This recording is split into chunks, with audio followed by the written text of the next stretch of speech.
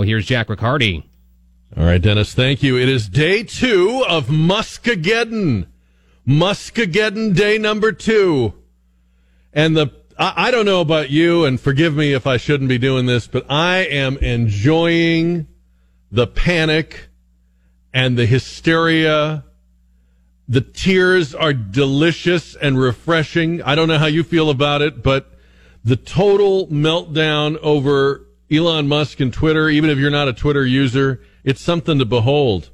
Freedom is terrifying to some people. Have you noticed that? And they're not even hiding the ball on this play. They're telling you it's going to be really dangerous if people in this country can just say whatever they want to say, ignoring the fact that that's been the case in this country for the entire history of this country. But freedom is terrifying. It makes you wonder, what did we have before? What did we have before yesterday's news? I thought we had freedom. They would have said we had freedom. But all of a sudden along comes Elon Musk and his $44 billion, and it's the death of freedom. Or it's freedom that's going to kill us. Now, I want to play something for you that is typical of this. I mean, it's really something to behold. During a segment of his MSNBC show yesterday, a commentator named Ari Melber was going on about Musk's acquisition of Twitter and the potential of a social media platform to influence an election. He describes what could hypothetically happen now that Musk owns Twitter, and in doing that, describes what actually did happen with Twitter and the 2020 election. Take a listen, cut number 2. You own all of Twitter or Facebook or what have you.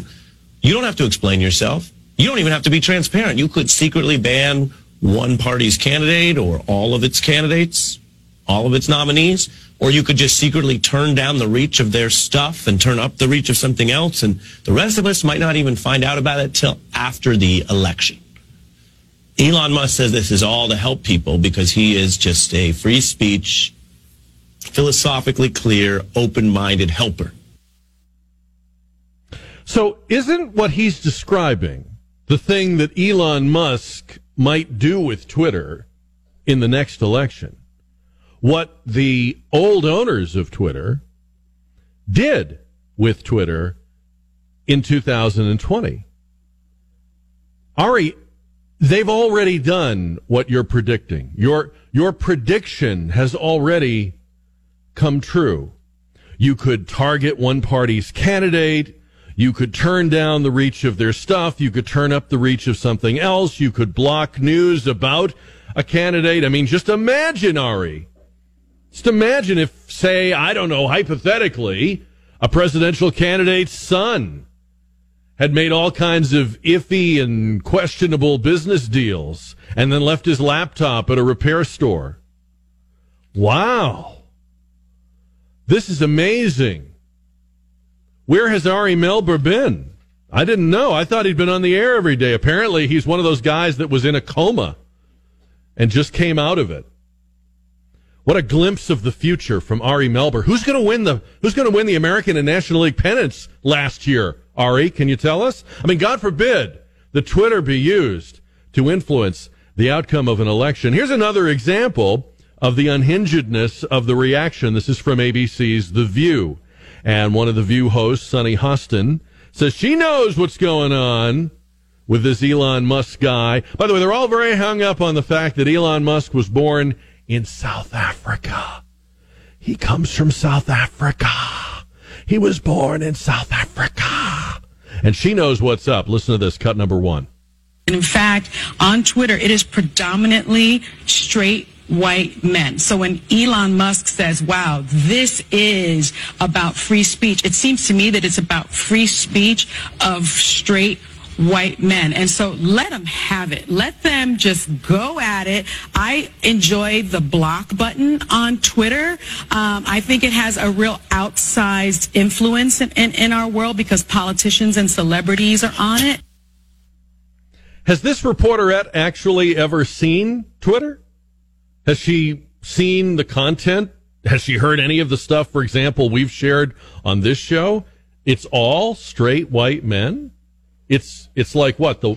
It's like the YMCA of the internet? I mean, what the hell is she talking about? So apparently, in order to downgrade or tear down Elon Musk, you have to present the idea that Twitter was never that great to begin with. So one guy is saying we had freedom until yesterday. She's saying, oh, it's never really been that great. It was just a meeting in the woods of, bare-chested straight guys. And then the reaction from some people was, well, now we know what's going to happen. Everybody now knows what's going to happen. First thing Musk is going to do is put Donald Trump back on Twitter.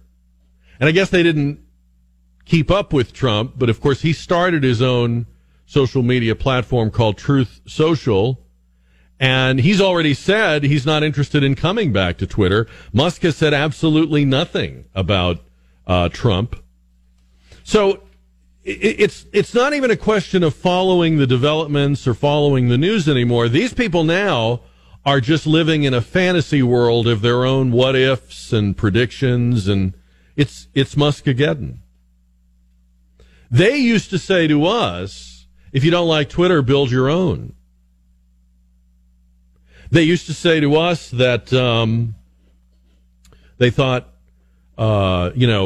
Trump and Trump's campaign and Trump's supporters were under the influence of or were a secret operation of Putin. Now they're saying that about Musk. Putin controls him. So that's the new... By the way, Putin is now the new conspiracy theory for everything and anything that they don't like. But as I said yesterday, the people that are threatening to never get on Twitter again were also the people that were never going to use Spotify again, the people that were going to move to Canada after fill in the blank with whatever election. They are very hung up on this guy buying Twitter, which tells you that they had some reasonable expectation that there was a finger on the scale at Twitter before. Because if it was truly a platform for free speech before, where would the impetus to buy it have come from? And if it wasn't, and I don't think it was, then what exactly are they afraid of now? Why, for example, I mean, we'll all, as I said yesterday, we'll see what he does, but why would your reaction be to run away as opposed to saying, well, I'm going to get in there and see if I can say this and do that, and let's see what he does to me. By the way, he has said that he's not going to do anything to the platform for the next 6 months. There'll be no policy changes or personnel changes. They're running away because they know they had a scam going, and now they don't, or they're afraid they don't. We should be much more interested in what politicians are owned by millionaires and billionaires than we are in which social media platforms or media outfits they own. Yes, there's influence when you own media, but we have only begun to scratch the surface of how our politicians and our politics are bought and paid for. We should be very interested in who owns senators, congressmen, governors, district attorneys, and the like, as opposed to who owns Twitter.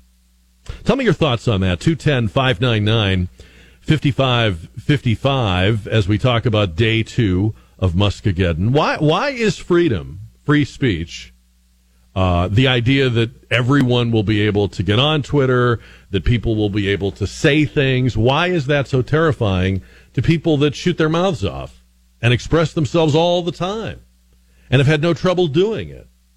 What do they think is going to happen? And if they are right, why do you think they are right? Something that's gotten lost in the static of this Twitter story is that it's a business deal, and Elon Musk made a business deal. To my knowledge, and I could be wrong, I have never heard or read anything attributed to him such that he is on some kind of ideological tear, or he has designs for crafting this thing into a a weapon for one side or the other. Somewhere around here, I've got the quote where he says, here it is. He tweeted this out yesterday afternoon. I hope that even my worst critics remain on Twitter because that's what free speech means. You know, there have been a lot of business deals where somebody has bought into old or new media. Jeff Bezos, the Amazon guy, bought the Washington Post, right?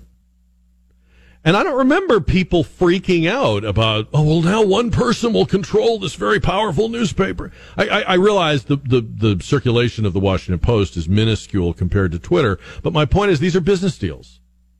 And when we see who owns something, we can infer a lot about the content of that platform or that channel or that site or whatever it is. So as time goes on, if there is a definite bent to the permission or lack of permission, if there are people being silenced or deplatformed, then fine. Then draw those conclusions, and they'll be there for everyone to see. But right at the moment, the people who had the stock made this deal, and the board made this deal because that's what you do. They had a duty to take this deal. They had a fiduciary duty, and they met it. Here's somebody overpaying for your stock, overpaying for your company, and that's what happened. Now, again, there are people, and I mean, Jeff Bezos is certainly one of them, that are a lot more overtly political. So when they purchase media companies, it would be more legit to ask, well, what's going to happen now, or how is this going to be, bent or shaped to the advantage of one party or one ideology? I just don't, at the moment, this guy is saying things that sound like he wants this to be open. We'll see, right? Time will tell. I'll be the first to say if he is a secret agent for one ideology or another, I'd be the first to say so as soon as I could see it. 210-599-5555. Now, there's been some interesting talk about what does it mean, or what does he mean by free speech? And people have been throwing up examples over the last 24 hours. Well, what if you wanted to say this? Well, what if you wanted to say that? And everything they say is something that we've already determined is part of free speech in America. So anti-Semitism, yeah, that's part of free speech in America. Racism, that's part of free speech in America. Crazy theories about everything from COVID-19 to, what did the government know about 9/11 or Pearl Harbor? These are all things that have always been part of the landscape of free speech. And the answer to them has always been more free speech. So it's only fairly recently in our 250-year history that we thought we needed what we call euphemistically content moderation or speech police. We did just fine for the first 240 plus years by saying, well, if you say something ridiculous and you can't back it up, we're going to drown you out with our laughter and our derision. And we're going to take it from where it comes.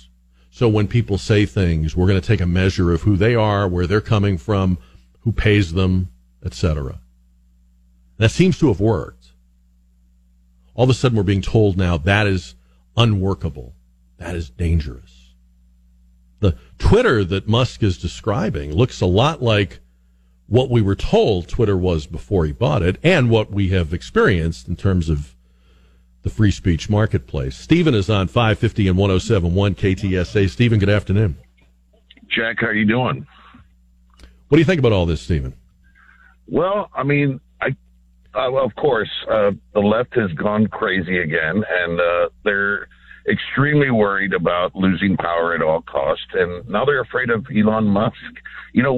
Just for a moment, just think, what would have happened and what would they be saying had George Soros purchased Twitter? Then what? Well, I guess then people on the right would be acting like people on the left are acting today, right? But I got to be honest, for me, it's the same thing, because you know who he is, you know his record. In the case of George Soros, you know that in fact he does spend his money on very specific and overt political stuff, outcomes, right? So if he bought Twitter, it would be safe to assume, okay, now he's going to do with Twitter what he's doing with district attorneys and political contributions. But Musk doesn't have that record that I know of. Has he given to political candidates? Has he been funding a pattern of candidates? I don't know that. But even if he had, he's not going to publicize it like everybody. George Soros needs everyone to know that he's doing this. I just don't put them in the same category. No, I'm not putting them in the same category. Yeah. But my point is, you're asking me what if he bought it, and my answer would be, well, then we would know what to make of it, right? Correct. And by the way, I don't think he would buy. I don't think he would buy Twitter because it's an interesting question. I never thought of it before. Stephen is asking, what if George Soros had made that offer? I think he's more interested in direct action, right? Like you buy a DA, look what happens in a place like Los Angeles. So with Twitter, you'd have to be patient and let the conversation go forward and try to influence people over a period of time. He gets bang for the buck with these DAs. Absolutely. Yeah, no, Stephen, thank you for the call. It's a good question. So would the left be fine if it was somebody else? Of course they would be, because it already has been somebody else. It's been other, when people they are okay with. Jeff Bezos is an example. He's cool, he's hip, he hasn't done anything they don't like. So if he bought it, that would be just fine. And I don't see Musk. I want to be very clear about this, and I said this yesterday, and people got mad about it. Just because Musk is the enemy of people you see as an enemy doesn't mean he's your ally. I don't know what he's going to do. All he has said so far is pretty harmless sounding stuff about free speech. He says, I hope my enemies and critics remain on Twitter. So we'll see. 210-599-5555.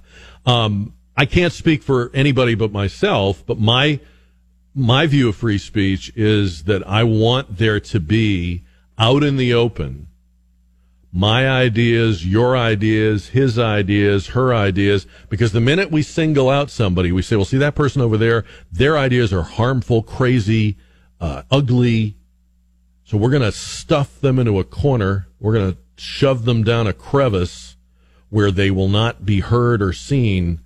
In that crevice, those ideas go unchallenged, and they fester. They don't go away. You can put something out of your sight. It doesn't mean it disappears, right? You can put an object in a drawer and not be able to see it anymore. It doesn't mean it disappeared. It doesn't mean it doesn't exist anymore. When you put controversy in a crevice, it festers, people find it, they fester along with it, and then nobody's challenging it. There's no debate around it. And you give them a certain justification, right? Well, look, what I said is so dangerous, they censored me. They took me off.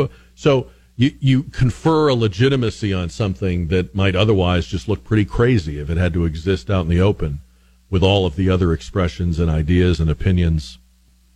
Speaking of which, we haven't talked about it much yet, but I want to get into this case that's before the Supreme Court. They had arguments yesterday and today about the case of a high school football coach saying a prayer on the field. And the reason I think this is kind of related to the Elon Musk story and the Twitter story is that the circumstances of this case could only happen today. This is something that would not have ever made the courtroom at one time. The Supreme Court has a case before it called Kennedy versus Bremerton District. And it's about a football coach, well, now ex-coach at Bremerton High School in Washington State. His name is Joseph Kennedy. And he lost his job because he would not stop something that he had been doing for a long time, which was that after the game was over, he would take a knee. And I know what you're thinking already. Wait a minute. He got fired for kneeling at a football game? The NFL did that. There wouldn't be anybody left to play the game. Anyway, I know. He would take a knee at midfield after the game. He would say a brief, silent prayer of thanks. He says he was praying thankfully, that the players from both teams had been able to play. They'd had this opportunity. They played their best. So it was just sort of a thank you, God, for the opportunity to have this contest kind of prayer. And this all went down several years ago. I think it was 2016. He was put on leave. They kept telling him if he just would stop this prayer, and he said, I can't. I believe this is the right thing to do. He is, or his lawyers are arguing both for establishment of religion and freedom of speech. And the justices heard oral argument yesterday about this. The district, the school, their lawyers are saying he was on duty. So during this moment, he is on duty. This would be no different, they said, than if he was praying in the classroom, praying in front of a classroom of students. They say they tried to accommodate him. Couldn't you pray somewhere where it wasn't visible? And he's explained in interviews that he takes very seriously the idea in the gospel that if you don't acknowledge me publicly, it's like you're not acknowledging me at all. You have to come to me publicly.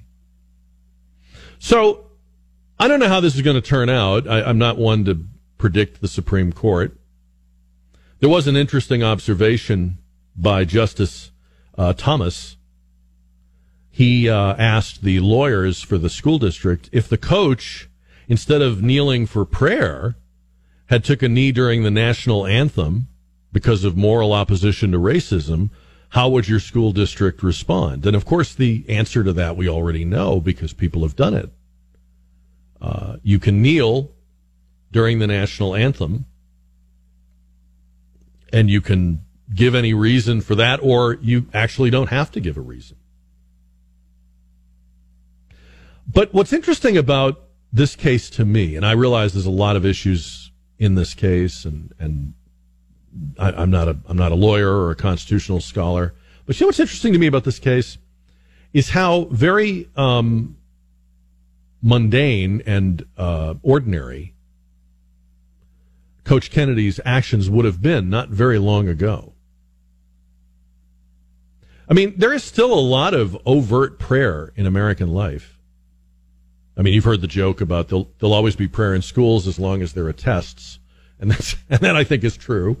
But there's always been overt prayer and genuflection in our public square, in our visible lives.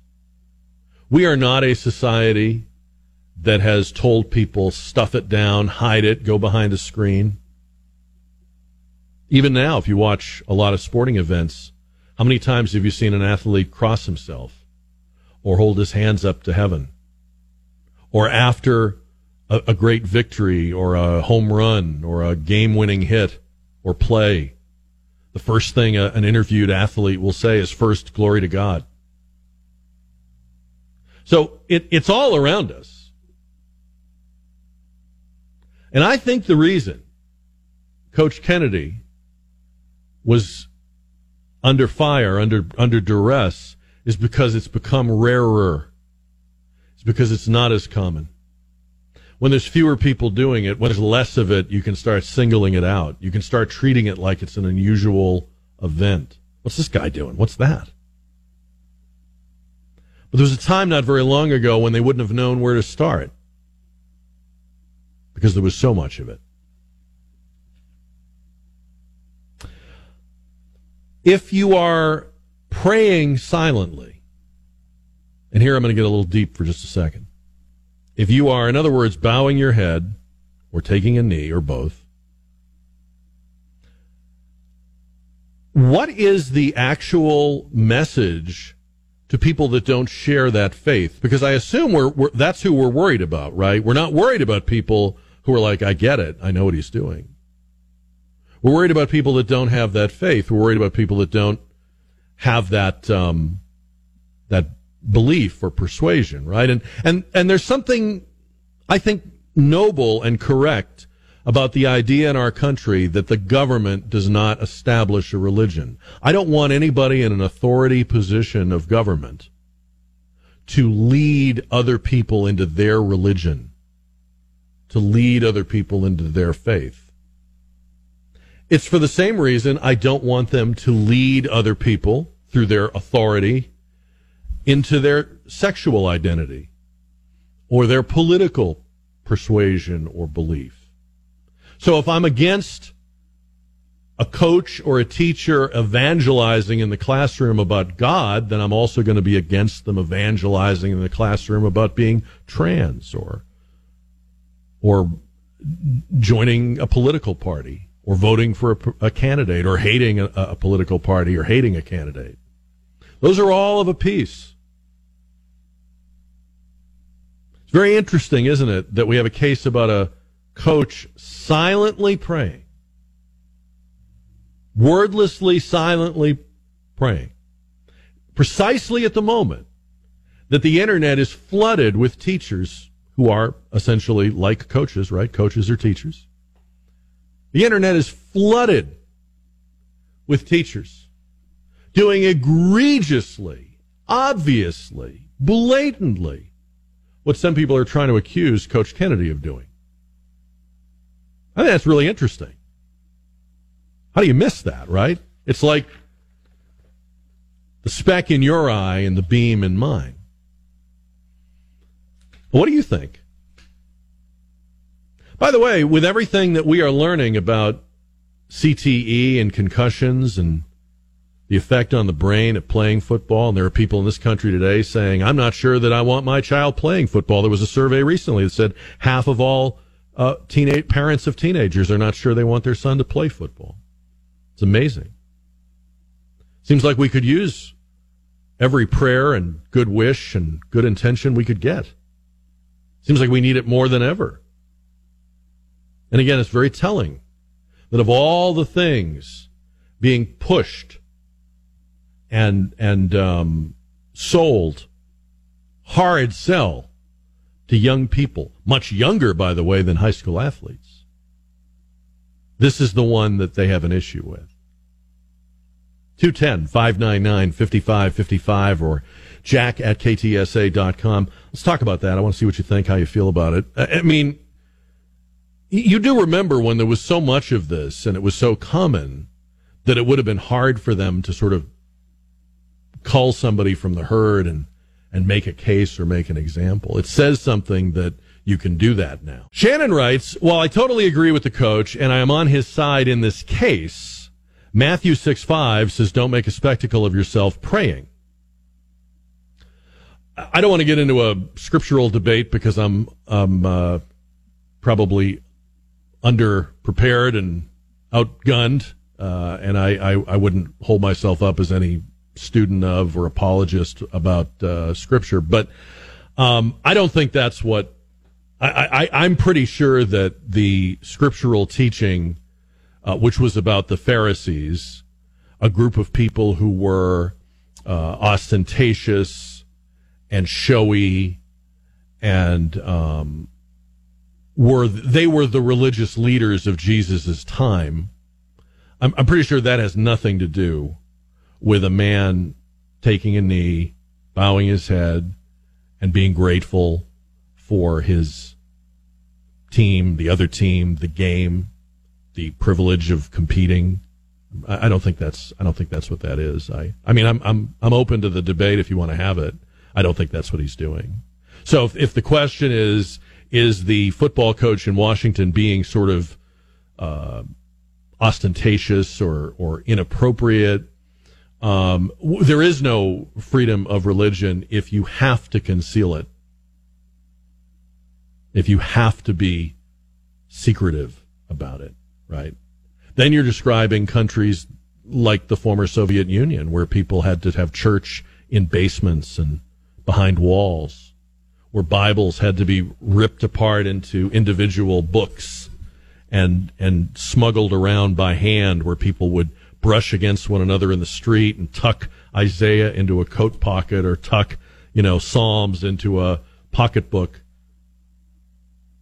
because if you were caught with it, you were in trouble. That's not freedom of religion. You could make the argument, therefore, if you wanted to take Matthew 6:5 too literally, you could make the argument that no one should see you going to church. No one should see you. You shouldn't have the Catholic radio bumper sticker on your car. Nobody should see you with a cross on. So I think there's a big difference, with all due respect, I think there's a big difference between being ostentatious and wanting adulation and wanting people to see how holy you are versus acknowledging and humbly evincing your faith. By the way, I also think that, and again, this is just me, this is not, Coach Kennedy is not on trial for being a good or observant Christian. He's on trial because he's a public school employee, and the state, in this case his school district, is alleging that he violated the terms of his employment by taking a knee. So if we were having a trial in a religious court about whether or not he is a Jesuitical observant Christian, that would be one thing. I guess you could bring that up. But this is about whether or not, in bowing his head and taking a knee, not saying it out loud, not speaking the Lord's name, not inviting or pulling down to the ground with him the other players, is this somehow violating their rights? I don't see it. I want to be careful, because sometimes people take this argument a little too far, and they go, well, if you can't do that, then religion is dead. No, religion is not dead. No matter what they do to us, no matter how they rule, no matter what they deprive us of, no matter how many people lose their jobs for being Christians or Jews or Muslims or whatever they are, no matter how many times courts, in my opinion, get this kind of thing wrong, that isn't what will kill religion. What will kill religion is you and me. Oh, but it's when they took God out of the school. No. Some of the most vibrant faith communities I have ever heard of or seen are in places where their faith is absolutely against the law. There are places where it is risking your life to believe in Jesus Christ. It is a daily existential choice you make. This could be my last day on earth for having this belief. And people do it.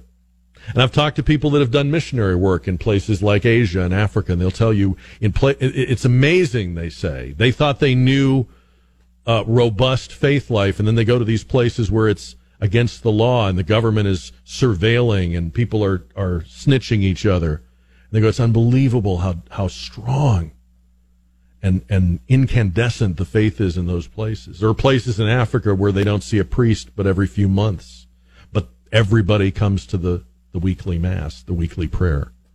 So they're not killing religion. Whatever the Supremes do with this case and the next 100 cases like it, the only thing that will kill Christianity will be Christians. I really believe that. I know people don't want to hear it. I know it's not a popular thing to say, and I'll probably get a rack of you-know-what for it, but that's what I believe. I always laugh when I think of the quote. I think it was Groucho Marx, of all people. Like, he's going to quote Groucho Marx, what? But I think it was him, you can check me on this, who once said, the only problem with Christianity is how few Christians you meet. So the life or death of this faith is on the people who claim it, no one else. That's just my take, though. I was just reading about the mating habits of the orb-weaving spider, Dennis. Oh, that's interesting. You know, as I like to do. Yeah, sure. And we all have our hobbies. And it says here researchers in China have discovered that the male of the orb-weaving spider uses his two front legs to rapidly launch himself away from the female as soon as the mating is over. I don't really think that's anything new. I mean, No. Human males have been doing that for years and years, and it doesn't say if the male orb weaving spider calls her the next day, though. So that's probably the difference. All right, 210-599-5555. We're talking about this Supreme Court case with the football coach who knelt and silently prayed at the end of football games. The game's over, and he would kneel on the sideline and have just a moment. The school kept asking him to stop doing it. They even said, could you just do it somewhere else? We'll let you go in the press box and do it, or go in the locker room and do it. This was some years ago. He said no. And so they didn't renew his contract. I said 2016. It was 2015. And so this is about, both free speech and free exercise, right? Two core constitutional concepts: free speech and free exercise of religion. And is what he is doing something that the schools have an interest in prohibiting, because it would be seen as the school endorsing his faith or faith? And I just think it's ironic that we're having this case right now at a moment when we keep catching in the act educators very overtly evangelizing for beliefs they have, lifestyles they have.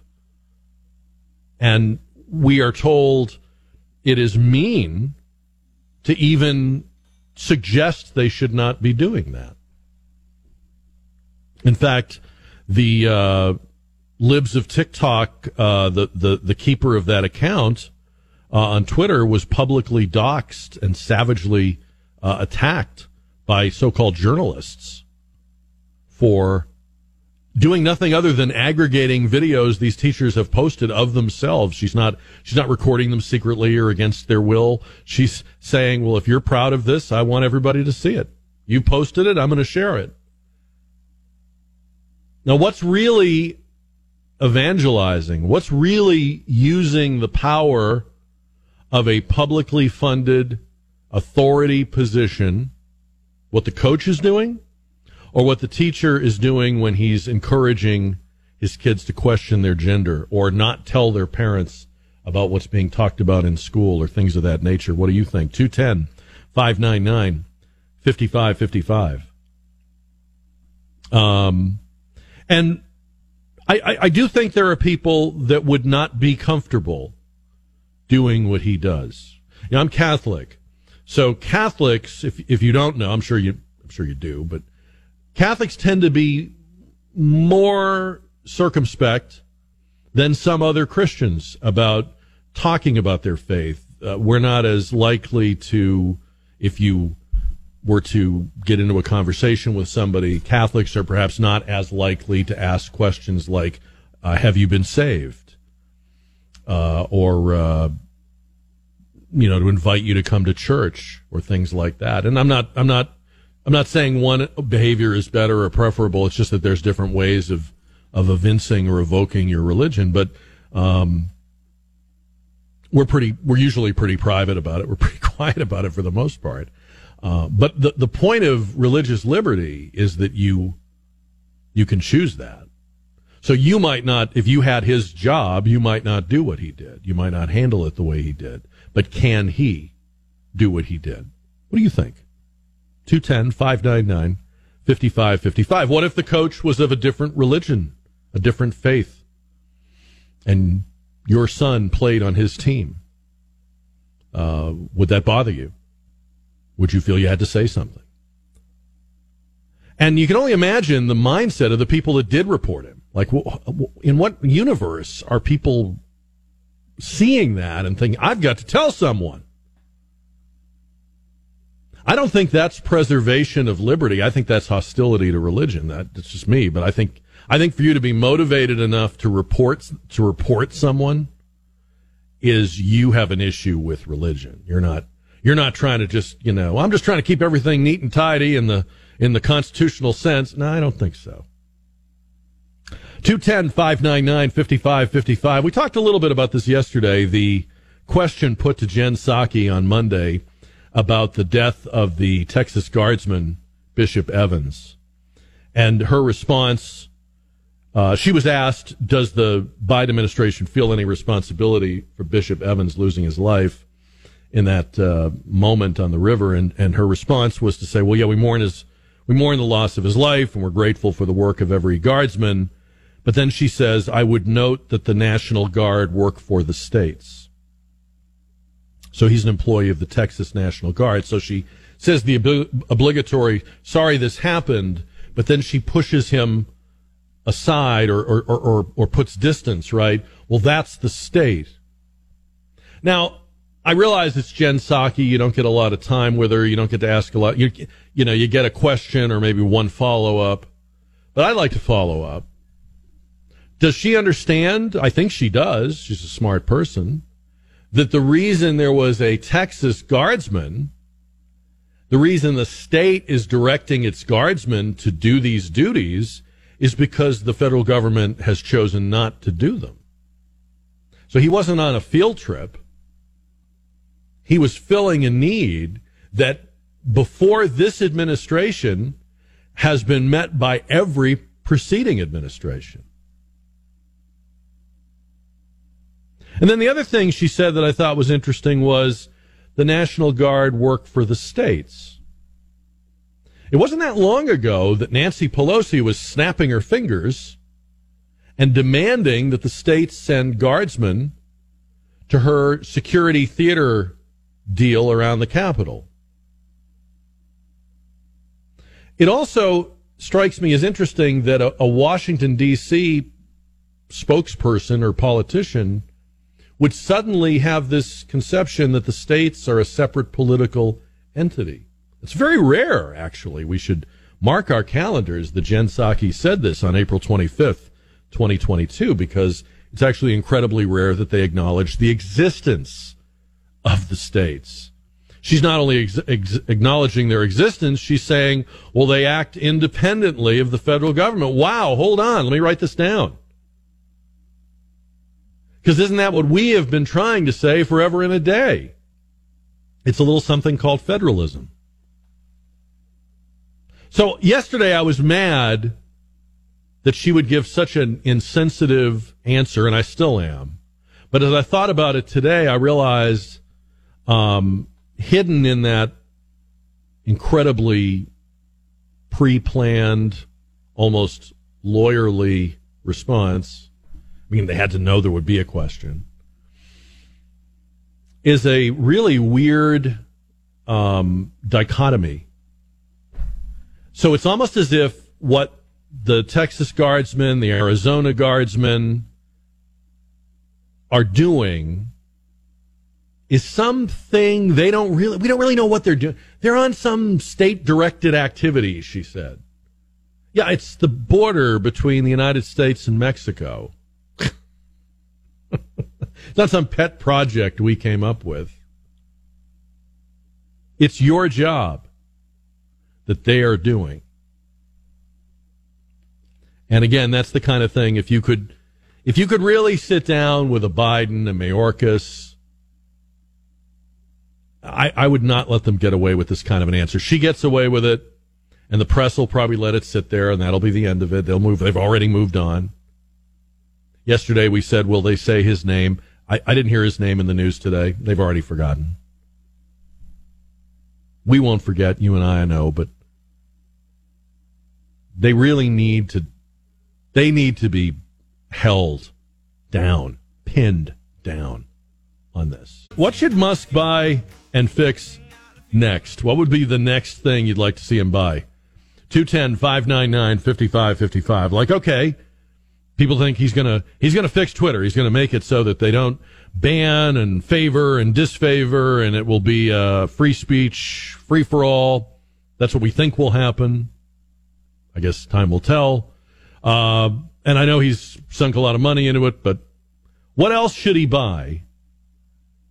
What else could Elon Musk buy that you'd like to see him fix? Maybe it's California. I wonder what the going price is for that. Is there another company you'd like to see him buy? Maybe you should buy Disney. Maybe you should buy McDonald's and fix those damn ice cream machines. Do any of them work at any of the McDonald's? I don't. I gave up. I don't know about you. All right, 210-599-5555. What do you think Elon Musk should buy and fix next? We'll talk about that. And Ann is calling in about the football coach and the Supreme Court case on KTSA. Ann, good afternoon. Good afternoon, Jack. How are you doing today? Good, thank you. How are you? I'm pretty good. I'm on my afternoon constitution at Harburger Park, coming down from a day of work at a middle school in the biggest public school district in San Antonio. And I pray every day. We have announcements, and we have the pledges to the Texas flag and the American flag, and then we have a air quotes moment of silence. And every day I pray, and I'm Catholic, and I cross myself. And I've had kids say, "What are you doing, Miss?" I'm like, "Well, I'm praying." Oh, okay. And they just move on. So, it happens, you know. And I think the only reason it's happening to that poor coach is because he lives in Washington State, and they're crazy out there. So I don't think a case can't like argue that with would make that. it in Texas. I really don't. Can't argue with that. So no one's ever said to you, "Hey, you need to keep it on the down low," or nothing like that? Absolutely not. No. And these are middle school kids, so I mean they notice everything. But no, they just ask me, "What are you doing?" I'm praying, guys. Because I do think the fewer people do it, the fewer people do it, or the more people choose to not do it, the easier it is to separate you from the herd and make an example of you. Because as you said, if it's pretty common, they can't do it. Right. And then another thing I want to mention is that in our library, you were talking about how they're indoctrinating the kids for all the sexual things. In our library, the librarian has posted a little sign by her desk that says, "We respect your pronouns. If you want to change your pronoun in your, online profile, let us know and we'll change it for you." How about that? Wow. The only sign that used to be in my school library was, overdue 10 cents a day. Do they even charge for overdue books anymore? No, they're just happy to get them back. I think they're just on eBay, but I guess it's probably just to get them happy back. to get them back. But, oh man. Yeah. Well, great call, Ann. I'm glad you're having a good walk in Hardburger Park. Thank you for listening to us. I appreciate that. Appreciate the work you do. 210-599-5555. All right, what should Musk buy next? I know he probably is a little strapped right at the moment, but if you believe he's going to fix Twitter, what else do you want him to fix? I'm looking here on the email. A lot of people like the California idea. Probably not for sale. Maybe you could just buy San Francisco. Start somewhere. Disney. A couple of people have said Disney. I'm kind of pulling for those McDonald's ice cream machines. Just saying. 210-599-5555.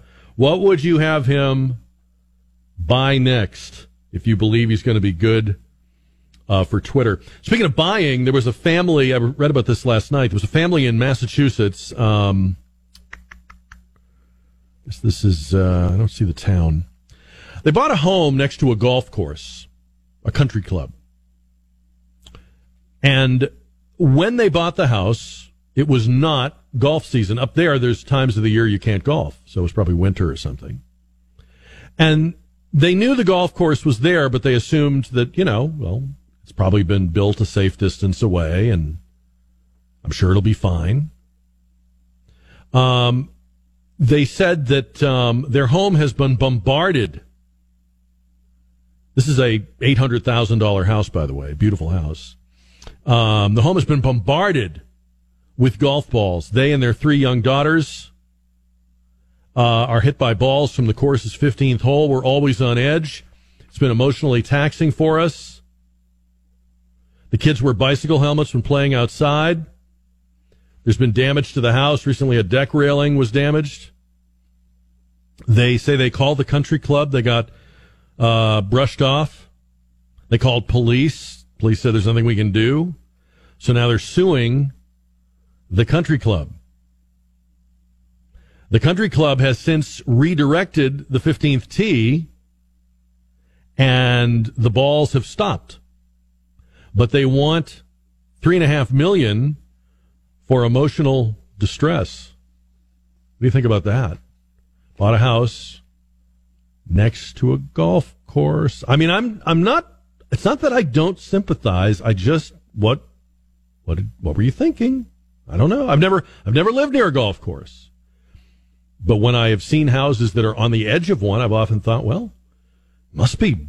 I mean, it doesn't matter what way have you seen the way people play golf? It doesn't matter where the tee is. Balls are going to be flying all over the place. It's not like we're all hitting it straight down the fairway. Most of us are not, in fact. So they are in agony. This is their dream house that, according to their lawyer, has now become a nightmare. Only in America could you live next to a golf course in an $800,000 house and be living a nightmare. God, it just sounds... aren't you glad you're not them? Don't you feel better about your life now? Oh, thank goodness we don't live next to a beautiful country club in an $800,000 house. Oh, man.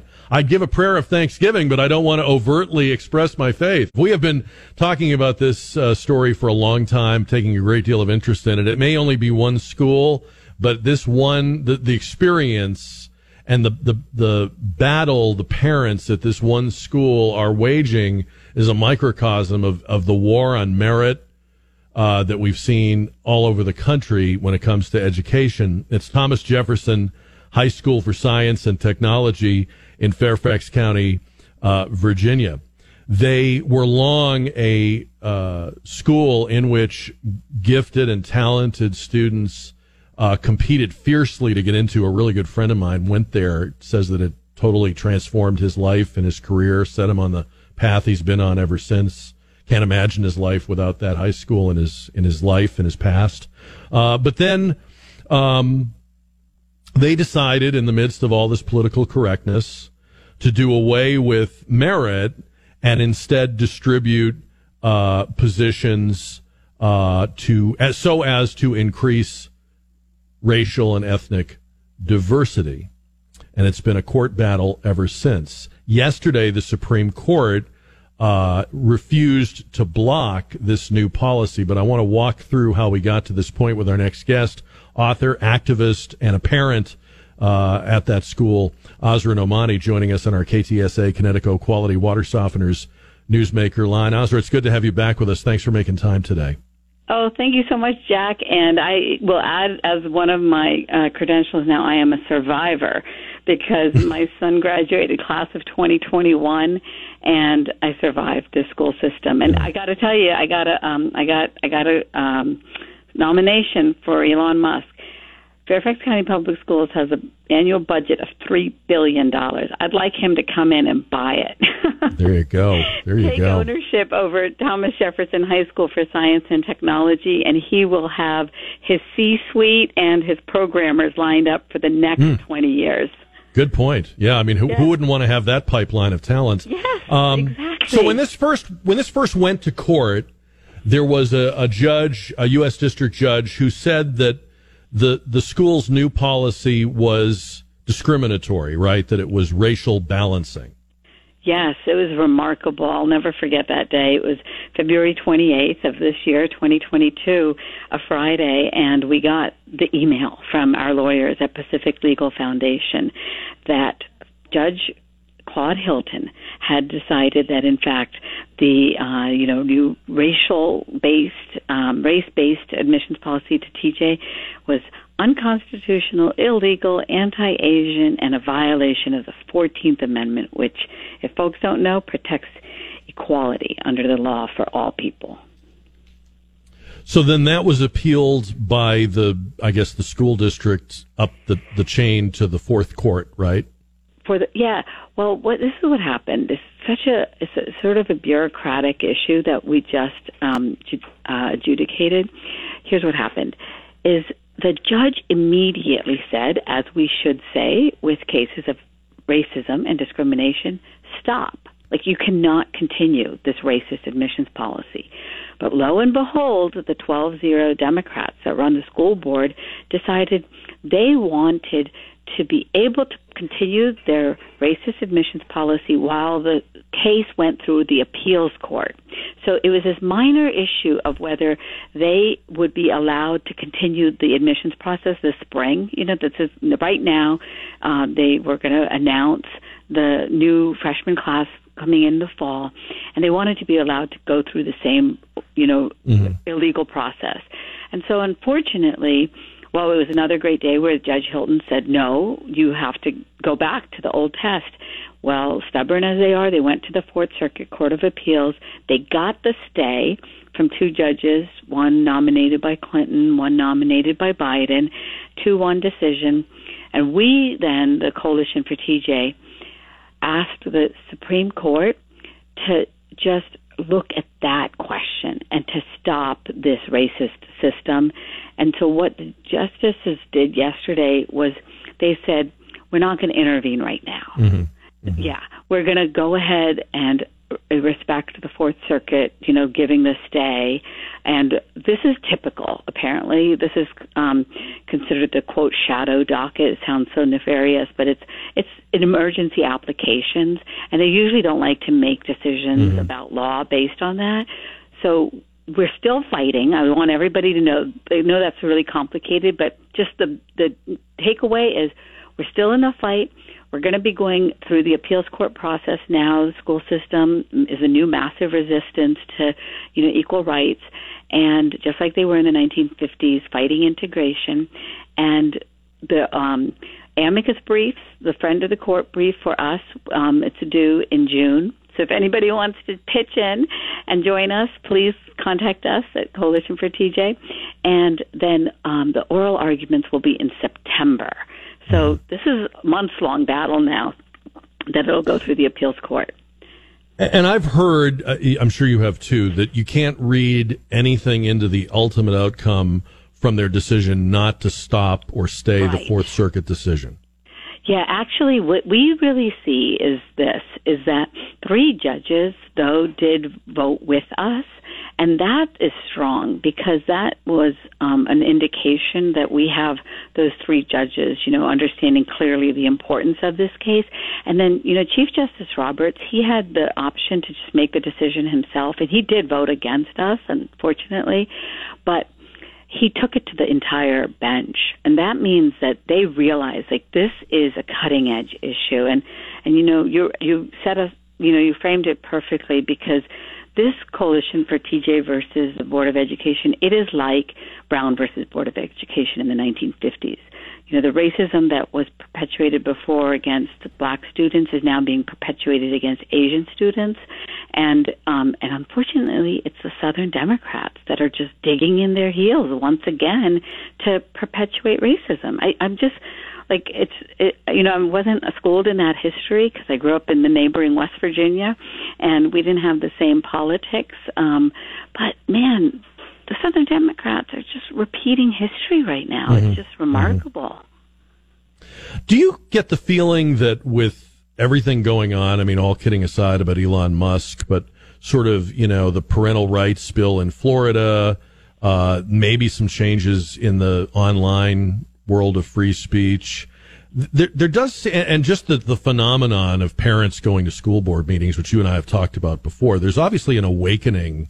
Yeah. And it's like people that never fought back before, or people that waited for someone else to fix it, are taking matters into their own hands. I mean that in a good way. We've even talked, I think Kenny Xu, who's written a lot about the Asian American experience, and he's saying this is a group of people that politicians thought would never raise their voices, right? Right. Oh my gosh. I am just shocked and stunned. I have to tell you that the way that, quote, liberal progressives are responding to us, there is a saying in liberalism, right, that says don't, set policy about any people without them. So the slogan then becomes, don't talk about us without us, right? It's commonly said by activists, Black Lives Matter. Well, the liberal progressive Democrats, of which I have traditionally counted myself, right? They have ignored us. They have marginalized us. They erase us.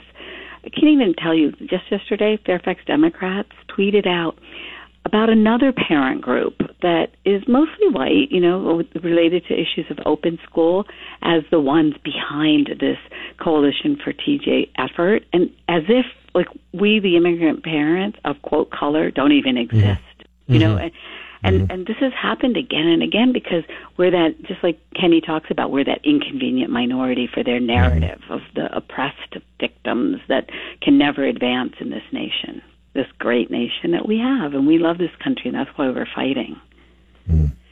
Well, thank you for updating us on where it stands. We're going to keep thank you, Jack. Yeah. Keep in touch and hopefully have good news the next time we talk.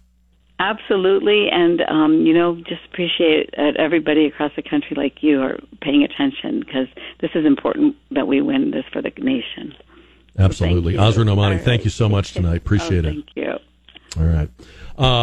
I love this subject. I hate that we have to talk about it, but I will admit we probably spend as much time or more time on it than any other show because if we don't get this right, we don't get the future right. It's that simple. All the other stuff is important in its own way, but if we screw up, pardon my language, the simple idea that the best student, the hardest working student, the one that studied harder, longer, the one that didn't go to the party but hit the books. If we screw up the idea that matters, and if instead we make what matters most is which hyphenation you have, which politically designated group you belong to, because these are political designations, right? The politicians are the ones that divide us into these hyphenated identities. If we screw that up and we make that what matters, we're just another country. We're just another run-of-the-mill place to be born and live. And I don't want that. So that's why I think this is important, as important as anything. 210-599-5555. Mary writes to Jack at KTSA.com.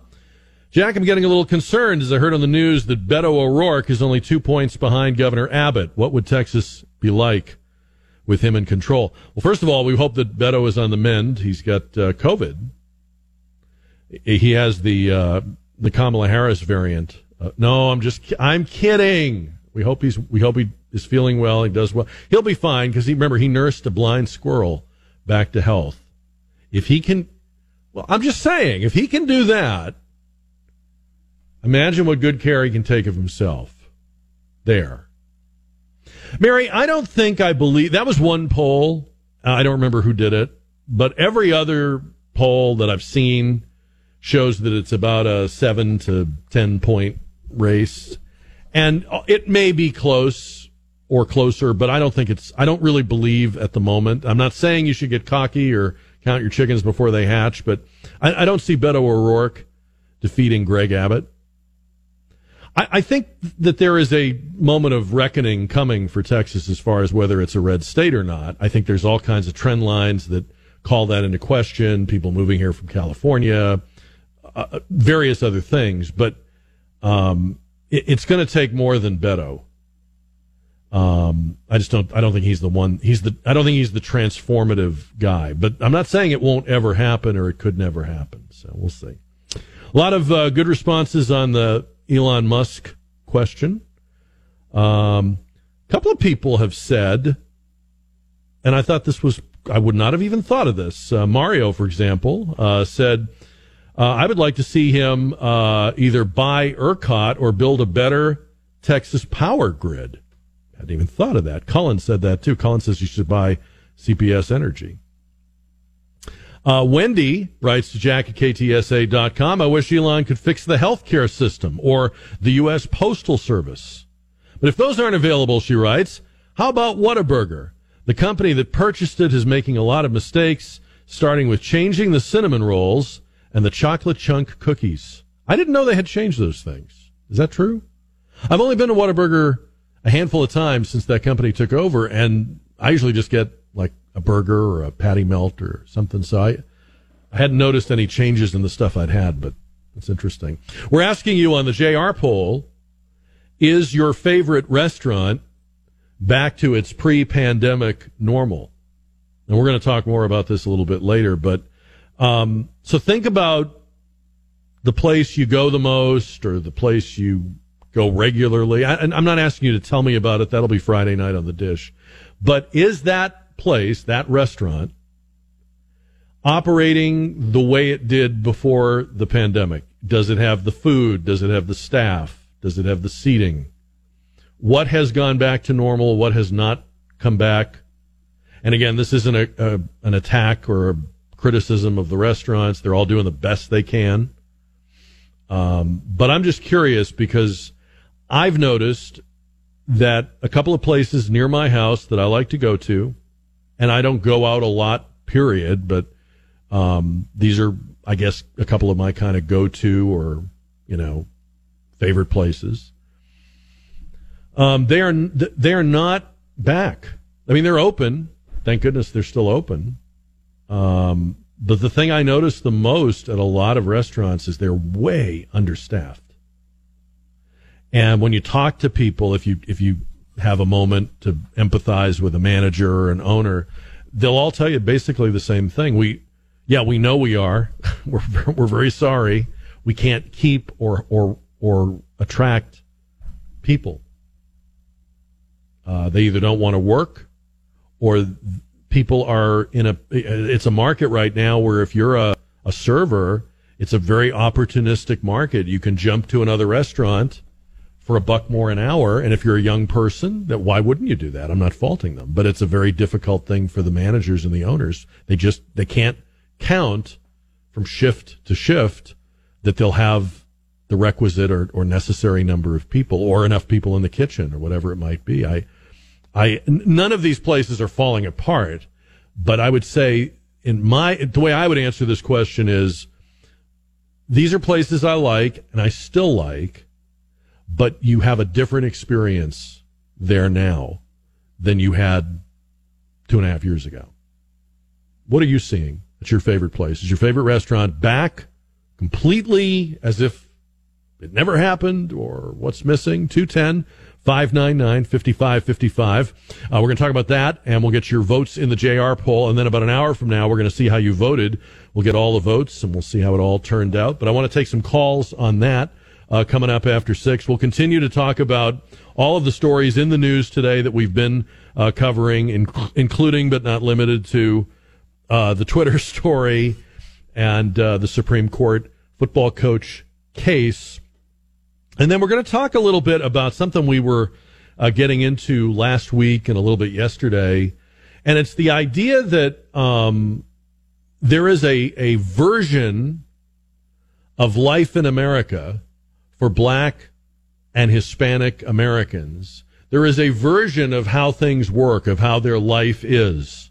And in this version, in this storyline, they are perpetually victims who can only be rescued, only be helped by government and political, interventions.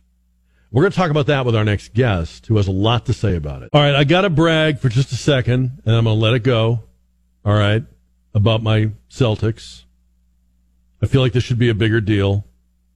4-game sweep, Dennis, of the team the experts picked to win the whole thing. Yeah.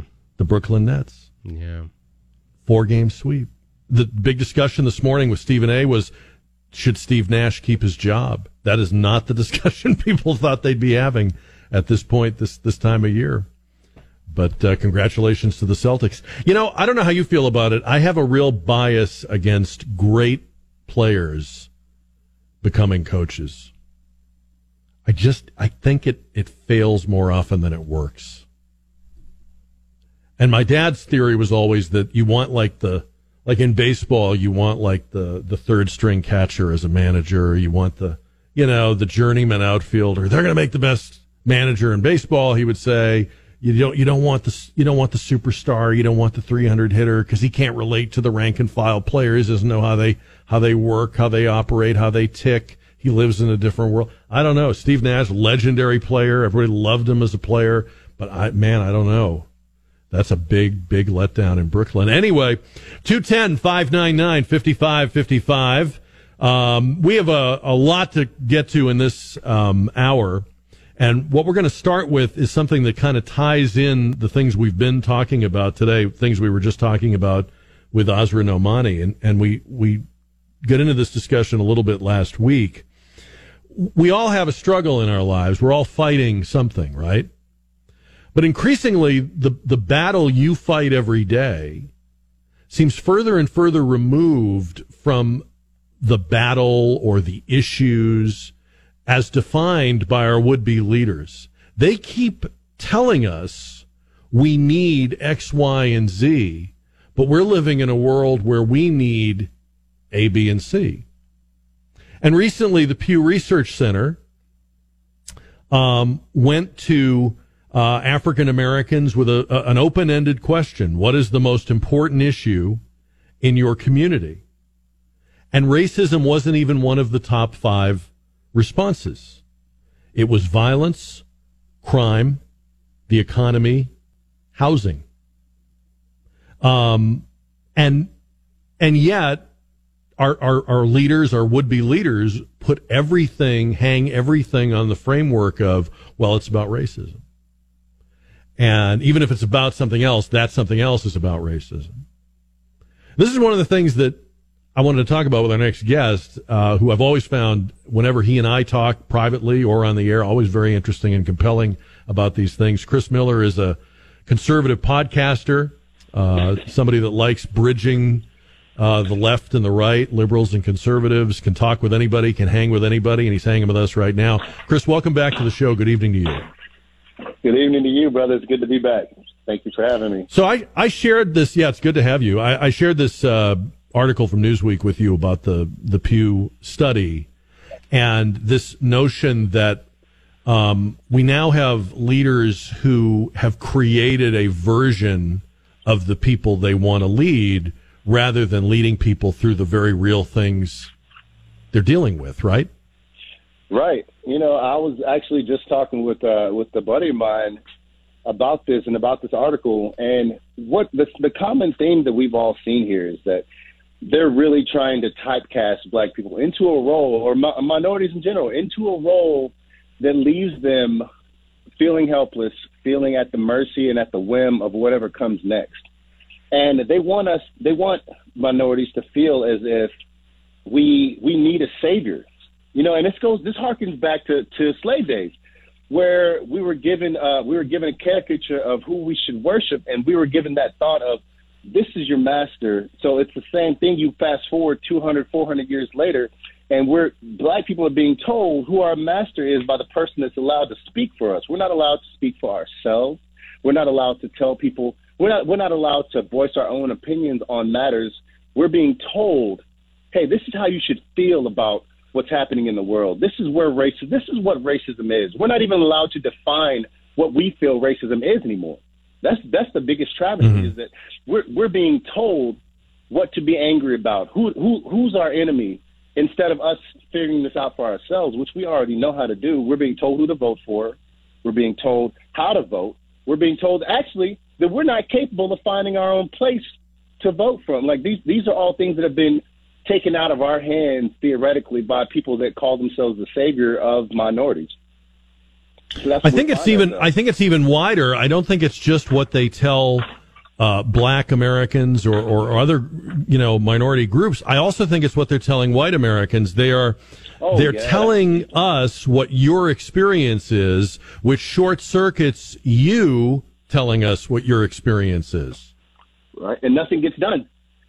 Nothing gets done that way. The biggest problem is, and on top of all of this guilt that they want you to feel about what you're doing to us right now, when it's not something that's being done to us right now. It's something that we're not allowed to do for ourselves. That's really holding us back.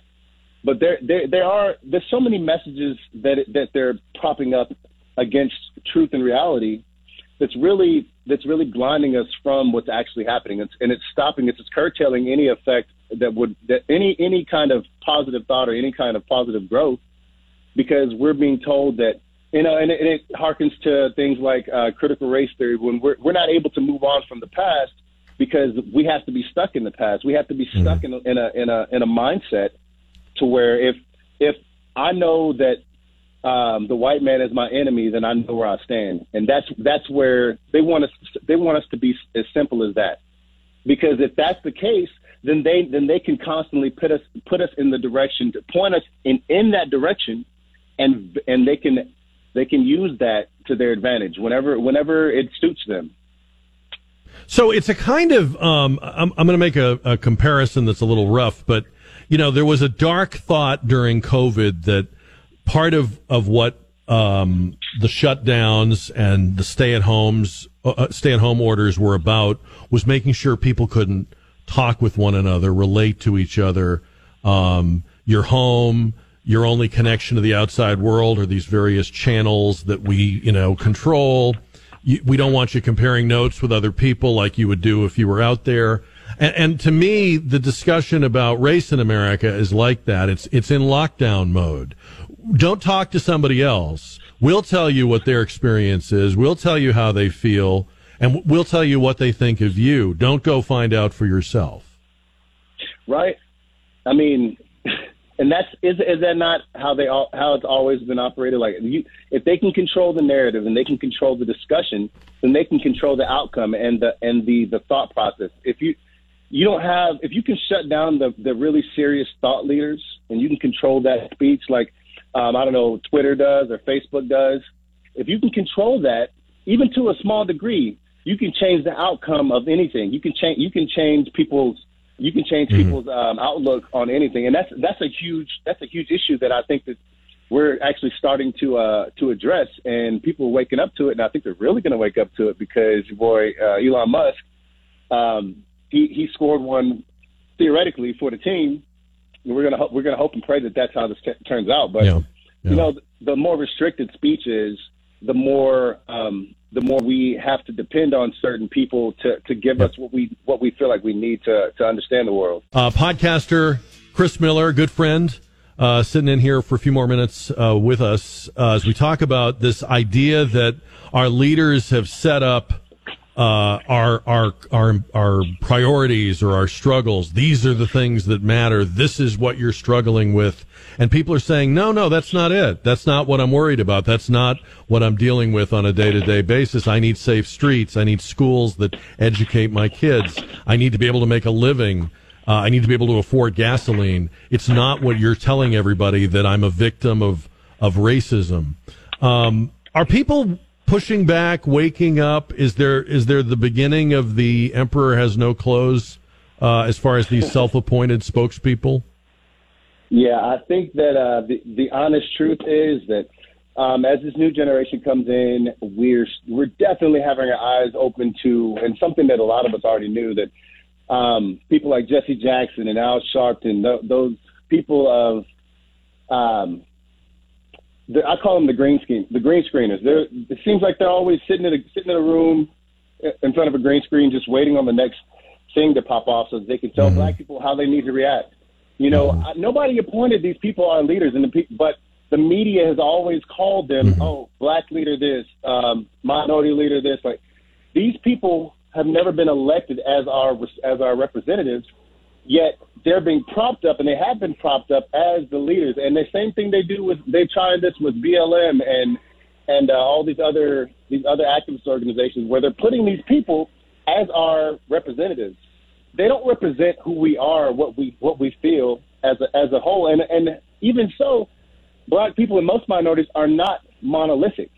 That's the biggest thing that's been perpetrated against us, is where they have this person that comes out and speaks for 40 million black people, saying that this is how we feel and this is how we're going to react and we're going to burn this down. Like, oh, well, you know what? I don't feel that way, Jesse. I even wonder if that's going to happen in the LGBTQ community, because there again, you have a very diverse group of people that are being pigeonholed into, well, we all want this or we all agree with that. And sooner or later, I think they're going to also say that you don't speak for me, or we're not okay with this or that being in the classroom. It's just going to take a while, but I think the process is underway. You mentioned Elon Musk. What role does Twitter and social media play in the unraveling of the self-appointed spokesperson? Oh, because the veil is going to be pulled abruptly back on the big lie. These things that have been perpetrated against everybody, and pulling the public forum into a closed circus medium is has been something that's been very detrimental to the cause of any kind of actual progression in America. When we are not allowed to speak to each other and to voice our differences and opinions, then there's been such a chokehold that's been placed on actual real science getting out for COVID's sake and for actual real opinions. So, and I'll harken that back to what you're saying about the LGBT community. So that jig is already up. I have friends that are in that community, and I'll tell you right now that they do not appreciate what's going on in the schools and the things that are being taught to children, and they feel like that is actually throwing a monkey wrench in their plans for full-on acceptance and just being because they just want to be they want to be humanized, and I understand. Yeah, they just want to live. Yeah, exactly, and that's all we want to do. As a black man, all I want to do is just live.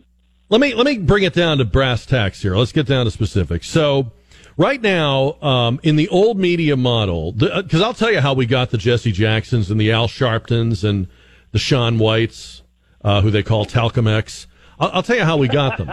We got them because if you're in a newsroom and you've got a story about race or that tangentially involves race, the easiest thing to do is go to your contact list and say, oh, we always talk to so-and-so about that. We always interview so-and-so. We always have so-and-so on our nighttime show about that.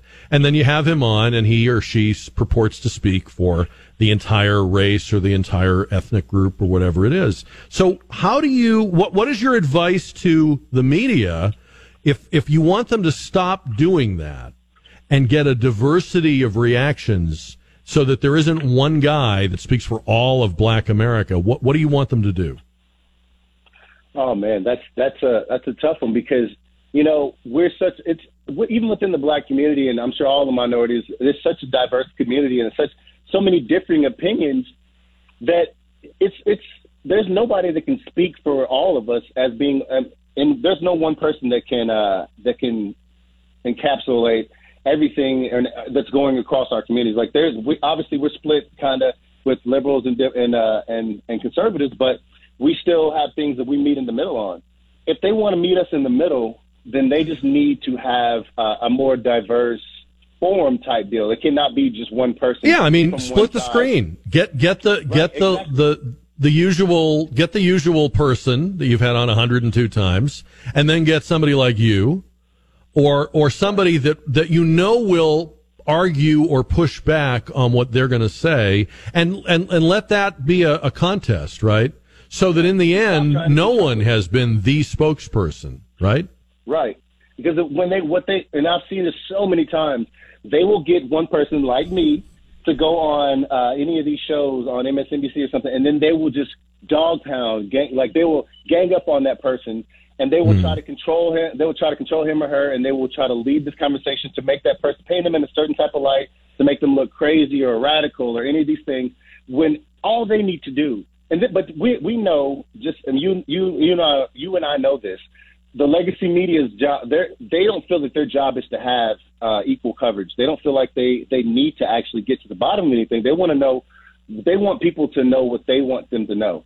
So, but if they were actually being truthful about what's happening, if they wanted to have some kind of positive change, they would in fact have an equal forum of people that actually ask them the same questions. Don't give people weighted questions. Don't give people like softball questions. You need to have an open and honest discussion. The day that we have an open and honest discussion about, if it has to be about race, then let's have an open, honest discussion about race. But let's not go into this trying to batter that other side and paint them in a negative light. Because I do think what happens is people get fatigued of hearing the same thing from the same person over and over. And they start to think, well, I guess we're never going to solve this, or I guess that guy will never be happy. And I think that's why, and I will say, you're right about legacy media, but even legacy media, they got to acknowledge new media. They have to acknowledge what's changing all around them. We do, they all do.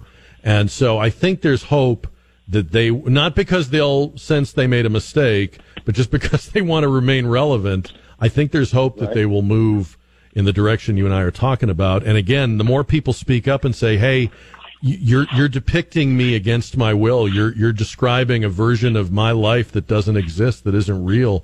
The better off we are. So we need more of that. Well, I think that's what Twitter is going to do. Twitter is going to open the floodgates to show people where we really stand. Because for so long we've had this monopoly on being black, this monopoly on the black experience, being told by people the narrative of people that aren't even black. So once we open that up and actually have honest conversations with, even amongst each other, black and white or whoever, like once we have open and honest discussions, we'll actually be able to see that what's being told to us is not what's in reality. That's why they don't want us out on the streets talking to each other, talking to your neighbor. Because then we would be able to share ideas, like you said. Right. We'd be able to share the idea that, hey, I don't need to hate you. Why would I hate my neighbor? I've lived here for 10 years. He's been great to me. All of a sudden, because he's white, I need to hate him. So once we get that out of our system and actually coming to the table and actually breaking bread with one another like we used to, we'll get back to some positive interactions and the things that we need to actually be discussing. Because like I say on my show, we all have the same thing that we're struggling for. We all have this. We're all fighting for life, liberty, and the pursuit of happiness. We all have a family that we're trying to provide for. We all want the best for our family, and we're all doing the same thing. We're all in the same struggle. We're all working. We're trying to provide. Now, all the same things affect us. These taxes affect us. The property value affects us the same way. We live in the same district. So within these districts, we shouldn't have varying opinions on things that affect us the same way, negatively or positively. We should be fighting for those same things in that same vein. Yeah. Imagine the power if that happened. Where can people find the podcast, Chris? Where can they find the podcast? They can go to chrismillershow.com, and you can also find me on Facebook at the Chris Miller Show. Okay. And that's it. Yep. And they should. I'm probably going to get back on Twitter, and you can find me on Twitter. That was my next question. All right. Let me know when you're back on Twitter, and we'll tell everybody, all right? Oh, yeah, I'm going to jump back in the hate machine. And what's that, truth.com, the Truth app? I'm on there. So you can find the Chris Miller Show on the Truth app. Oh, okay, good. All right, a lot of places. Chris, thank you for the time tonight. I know you're a busy guy. I appreciate your hanging with us, and I hope we can do this again soon. Always a pleasure. Anytime, brother. All right. Take good care.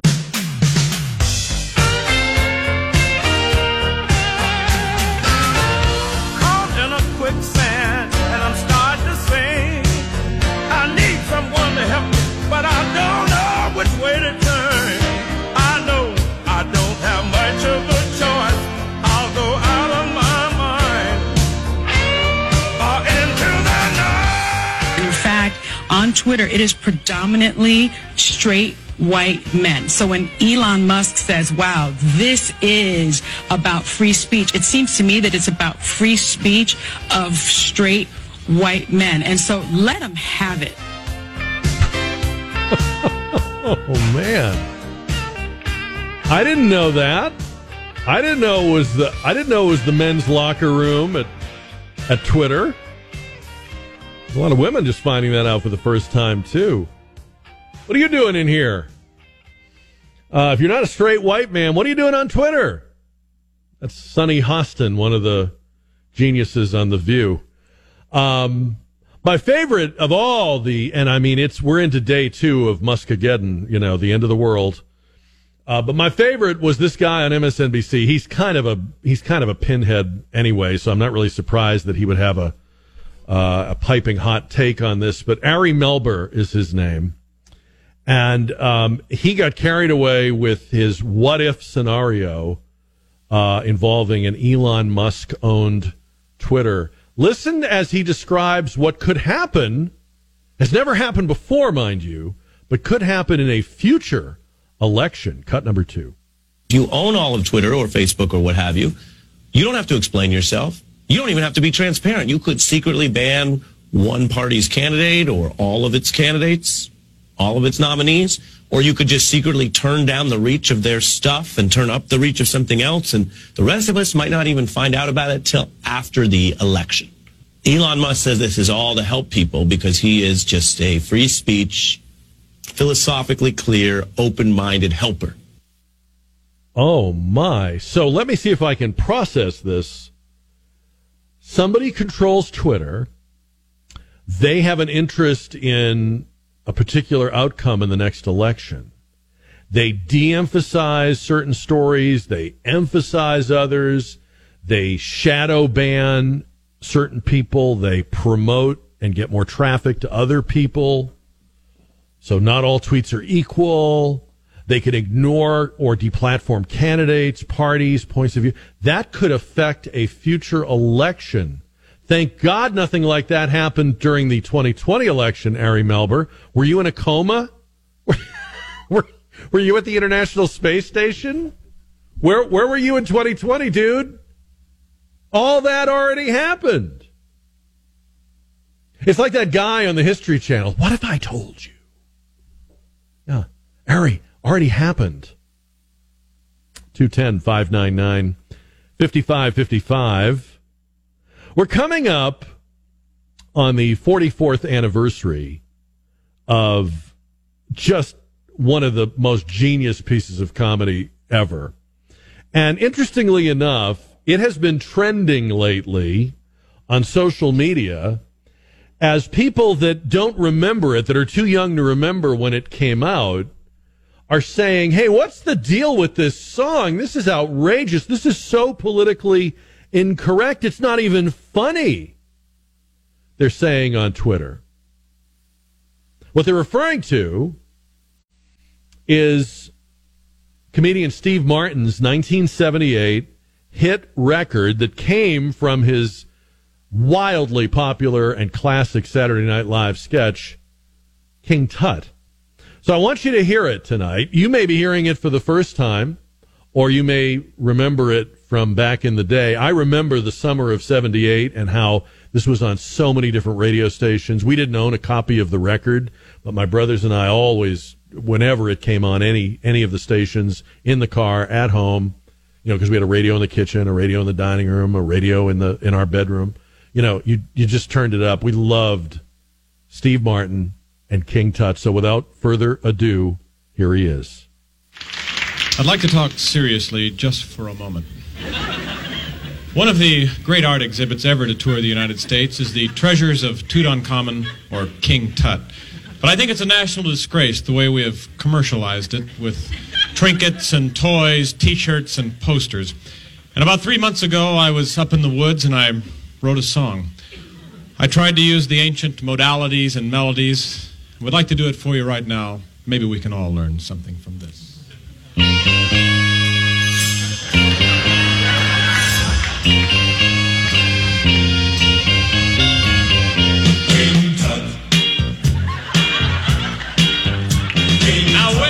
A young man, he never thought he'd see people stand in line to see the boy king. How'd you get so funky? Did you do the monkey? Born in Arizona, moved to Babylonian king. Now if I'd known, they'd line up just to see. I'd taken all my money and bought me a museum. King Tut, buried with a donkey. He's my favorite honky. Born in Arizona, moved to Babylonian King Tut.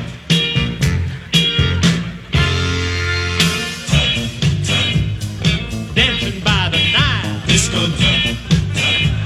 The ladies love this style. Boss Tut.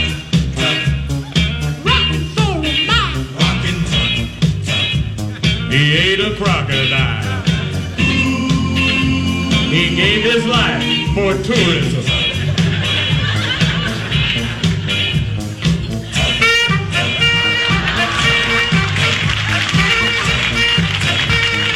Golden idols. He's an Egyptian.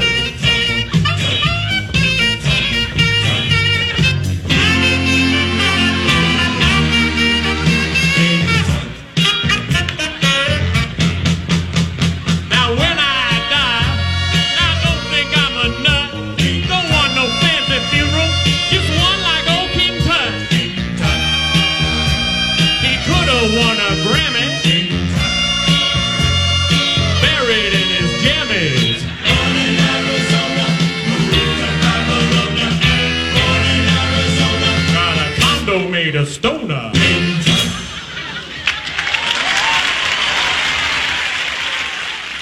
The cancel culture came for King Tut recently, and I'm not sure what happened, but it seemed to kind of short circuit or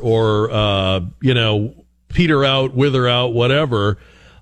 Maybe in part it's because Steve Martin didn't rush right out to the microphones and do some sort of abject apology, at least not yet, and I hope he doesn't. But this was some funny stuff 44 years ago, and I know it's going to be stuck in your head for the rest of the night, and I'm sorry, not sorry. But I guess where I'm coming from is it's silly. It's got some genius in it. He's making fun of commercialism. I think people who heard it in 2022 thought, oh, it's ethnically insensitive. But the whole point of it is that the King Tut exhibit was touring around the country, and they were doing this huge, deal with selling tickets and selling trinkets and selling souvenirs, and it was quite a thing. I mean, it was a big deal in a way that I don't even know if a traveling archaeological exhibition would be today, but it was. And so he tied into that, did the song, did the bit. He was performing to sold out stadiums. This record was issued on Warner Brothers Records, which was a major record label. He performed it on NBC on Saturday Night Live. So what I'm saying is these were all of the kinds of media entities that today would just have a heart attack if they were associated with anything like this. But at the time, they recognized talent and comedy, and we did too. And do you want to live in a world where we can't have this kind of a laugh? Because there are people that want to make sure you will. And you do. Is your favorite restaurant back to its pre-pandemic normal? That was the question on the JR poll presented by Stevens Roofing. Is your favorite restaurant back to its pre-pandemic operations? 61% said no. 39% yes. Hopefully it's still open. But a lot of people are telling me that they see what I see, which is that staffing is an issue. Mainly that's the concern, staffing. A little bit about not having everything on the menu or running out of things. I kind of feel like the supply thing might get fixed sooner. The not being able to staff up, not being able to get people to apply for positions, stay once they're hired. I think we've really dug ourselves a hole here. We've changed for a young generation of people, and I'm not picking on them. This is not me, some old guy. Young people today, they're still, I'm not saying that. I'm just saying we redefined work. We redefined it. We did this. And they have a different view of work, jobs, loyalty to a job. And that's not easily undone. Once you do it, it's not easily changed. These things are easier to change than they are to fix, I think. Anyway, new JR poll tomorrow. We get started at 4. You can find it anytime at ktsa.com. You can find our entire podcasts of our show, entire episodes of our show on demand when you want to hear them at ktsa.com. His name is Avi Loeb. He's an astrophysicist, pretty preeminent in his field. He believes that in 2014, an interplanetary spaceship crashed into and sunk into the Pacific Ocean. There is no question that an object entered the Pacific off the coast of Papua New Guinea in 2014. The U.S. Space Command says it was a meteor, but according to the New York Post, Professor Loeb says he believes it was some sort of extraterrestrial object.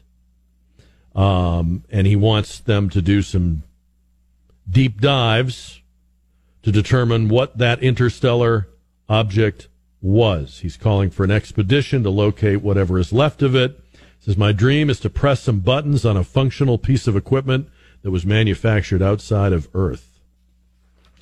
I don't know if he's right or wrong, but that is fascinating to me. I'm one of those people, I can be like channel surfing. And if that crazy guy with the long hair is on History Channel, you know the guy I'm talking about? You know who I mean, right? You knew exactly the minute I said it. The guy that's on every one of their UFO shows. I stop. I'm interested.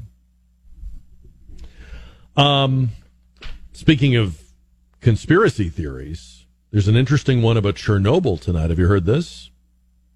So remember when the Russian troops occupied Chernobyl and there was fear that there would be fighting in and around that shell that they built around the ruined nuclear reactor that had the accident in 86? Well, the news tonight is that radiation levels have suddenly gone way up around there. And they're speculating that heavy equipment tramping and traipsing around and through the grounds, because it was a whole huge area that was supposed to be off limits and fenced off. The Russians went right through it, apparently, supposedly. And so now there's concern that whatever had been put in place to contain the radiation has been disturbed or breached or whatever. And then some people even go further than that. They say, well, look, Putin's going to intentionally touch off radiation and toxicity. He can't win in Ukraine. He's going to ruin Ukraine. He's going to do and that's an old thing in war, in warfare, right? The whole scorched earth. If you can't have it, if I can't have it, nobody can have it kind of mentality. We're going to burn your oil fields. We're going to ruin your farmland. So the theory goes that Chernobyl would be that for him. I don't know. Hopefully that's not true. We'll certainly be here to talk about it tomorrow. We'll start at 4. You can find our show anytime at KTSA.com. We'll leave you with a little more King Tut. Don't think that I'm a nut. Here's King Tut. He never thought he'd see people stand in line to see the boy King. King Tut. How'd you get so funky? Did you do the funky? Born in Arizona, moving to Babylonia. King Tut. Now if I